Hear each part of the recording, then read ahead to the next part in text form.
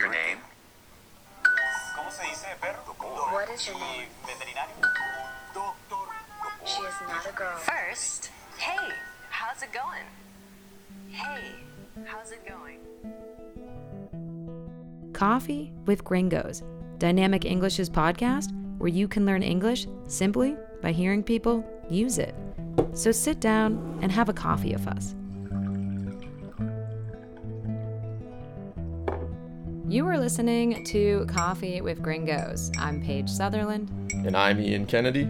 And today we are going to be talking about space. We are going to be talking about how in 2021 it is possible for civilians to go to space, which seems crazy thinking back decades ago, but that is all thanks to billionaires across the world who are funding all these programs. Space tourism is actually a thing now of the future, which is kind of crazy to think about. So me and Ian are just going to talk about that industry a little bit, our likes and dislikes of going in space. So as always, check out that audio guide and transcript online, www.dynamicenglish.cl. Okay, Ian, just to start off, what are your thoughts on space? Is space something that fascinates you? You love Star Wars, you love Star Trek, or are you kind of like, take it or leave it? I love space. I think it's fascinating, but I think more in a sense of like maybe the astronomy of things. I took a class in college on astronomy. I mean, it was just totally amazing. It was so fascinating. Because of that experience, I also read a book, a really well-known book called Cosmos by Carl Sagan, the famous astronomer, and it's an amazing book. And I think in that way, I'm very, very interested in a sense. Of course, I like some of those movies, but I'm not a huge sci-fi guy necessarily, science fiction. But the idea of space itself it's amazing to try to wrap your head around, right? So, of course, who couldn't be interested in it? Fair. Yeah, I would say for me personally, similar to you, I like the stars. I think I'm fascinated by how small space makes us feel, right? Like we're here on this planet that's one of many planets that's in a solar system that's part of what? So I think all of that is like really mind-blowing to think about and pretty cool. So I'm fascinated by that, but actually a desire to go to space has never been something I wanted to do. I mean, it seems scary, it's dark, it's unknown, you have no idea what's out there. There's no gravity. It just feels very dangerous. So I have no interest in space tourism, but many people do. I feel like many people, if there wasn't a cost barrier, would love the opportunity to go to space. What about you? Yeah. For me, my life is just too valuable to think that I would let myself be one of the first people to go up there. I think it's one of those things that once it is perfected or almost perfected, to the point where maybe it's as safe as flying in an airplane is today, then I would be willing to try it out. But no, I'm not risky enough of a person to be like, all right, shoot me up into space. And luck would have it, I'd probably be the one dipshit that blows up in space on the first flight, right? So I think I'll let people try it out. And then if everything looks okay and safe, then I'll buy my ticket, but not before.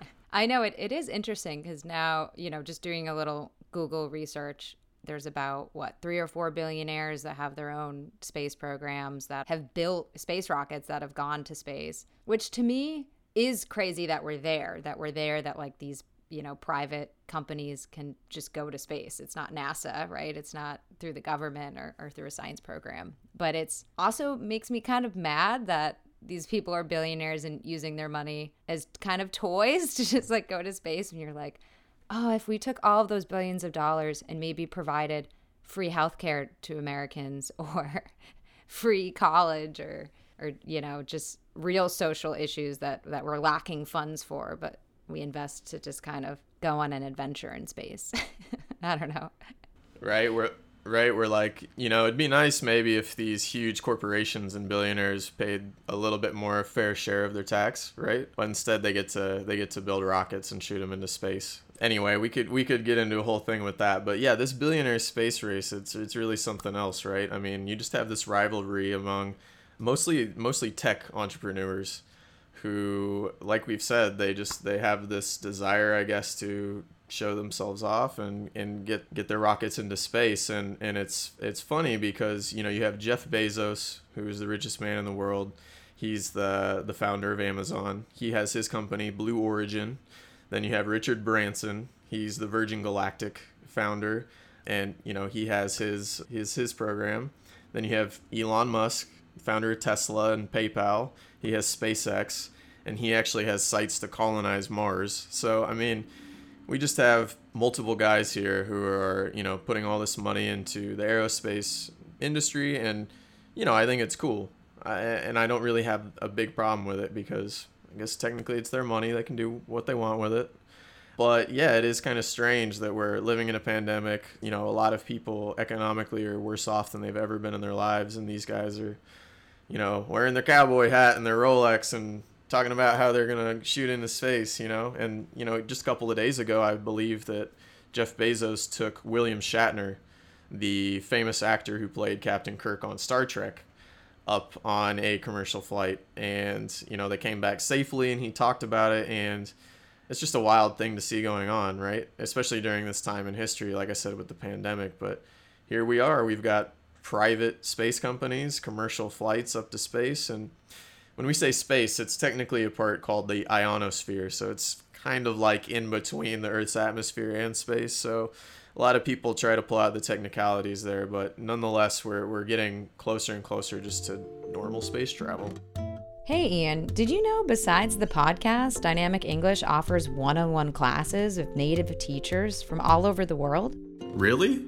But isn't it just a bunch of grammar lessons? Nope, it's completely discussion-based and focuses on topics the student is interested in. That's amazing. But what if I'm not living in Chile? No problem. Dynamic does online classes. You can be living anywhere. Great. But I'm a little intimidated to take the class alone. Can I join with a friend? Of course. Dynamic offers group classes of up to 4. Plus, for the next month, Coffee of Gringos listeners get 10% off individual or group classes. So go online to www.dynamicenglish.cl and mention that you are a listener and get your discount. Well, I'm sold. Sign me up. Yeah, again, it's so crazy to think our parents were alive when the first man walked on the moon, which was momentous. I mean, that was such a big achievement. And to think in that same lifetime, like you said, you just have these random rich guys that are just going up there and like waving at the earth. It's kind of, I guess, just crazy. The advancement in technology in just those few decades is pretty crazy. You know, sadly, with climate change, some of these billionaires are thinking, oh, well, if this planet blows up, I can just hop on my rocket ship and go live in another one.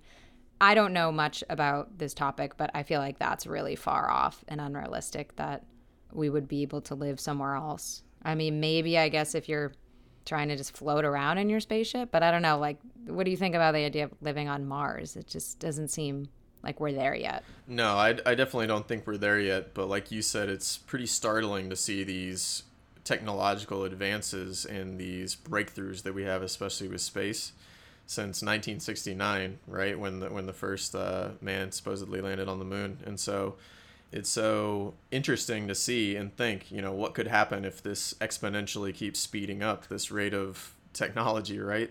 So I think it's still pretty far off. Maybe not in our lifetime for you and me, but maybe a couple generations or before it could be a reality. And me personally, I'm not interested in living in space. I'm pretty happy with Earth. It's pretty nice here. I don't know. What about you? Would you want to take that leap, go live in space? No, I have no interest. I mean, I don't want to go into space, let alone live there. It's funny. I'm reading this article now so Branson's company, Virgin Galactic, is starting commercial passenger flights to space in 2022, so next year, and the price is between $200,000 and $250,000 per passenger. Oh, that's chump change. That sounds pretty cheap.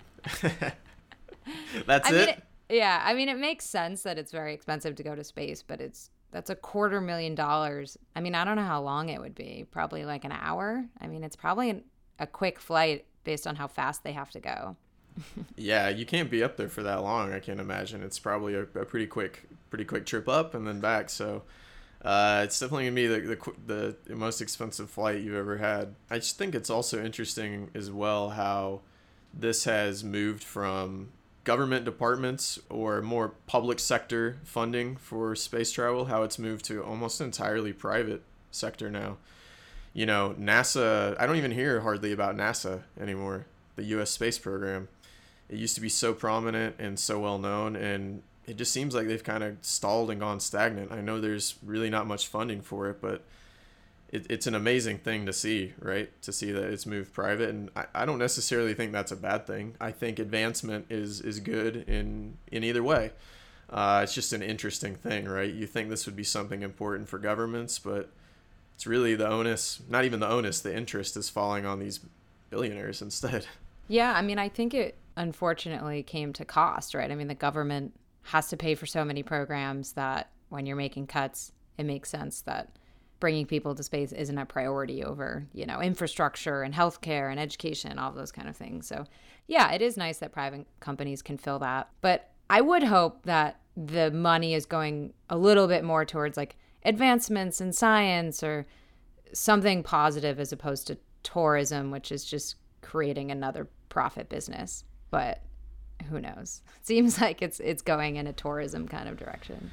Yeah, if I had to guess, I would say it's going right towards tourism, especially if you have the private sector running things. They're going to be thinking about space hotels, space museums, space attractions. I'm serious. I've read some things about some talks about space hotels being developed, right? So people can fly up and spend time up there. So if you look in a business sense of things, the potential's untapped. You know, there's so much potential to have space tourism, and I don't know. It's going to be interesting to see. That's for sure.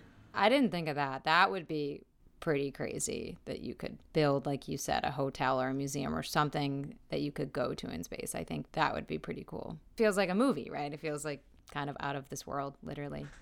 real life Jetsons. Yeah. But yeah, like you said, I think the advancements have happened so quickly that, you know, it could be in the next 10, 20 years that we really do have a space hotel. At this rate, it seems like it actually could be possible. Listeners out there, start saving your pennies, $250,000, and you could go to space next year. So save up. And as always, listeners, if you get lost, check out that guide, www.dynamicenglish.cl. As always, thanks for listening. We'll see you next time. Coffee with Gringos was brought to you by Dynamic English, where you can learn English simply by using it. If you're interested in taking classes or just want to learn more, go to our website at dynamicenglish.cl. Thanks for listening.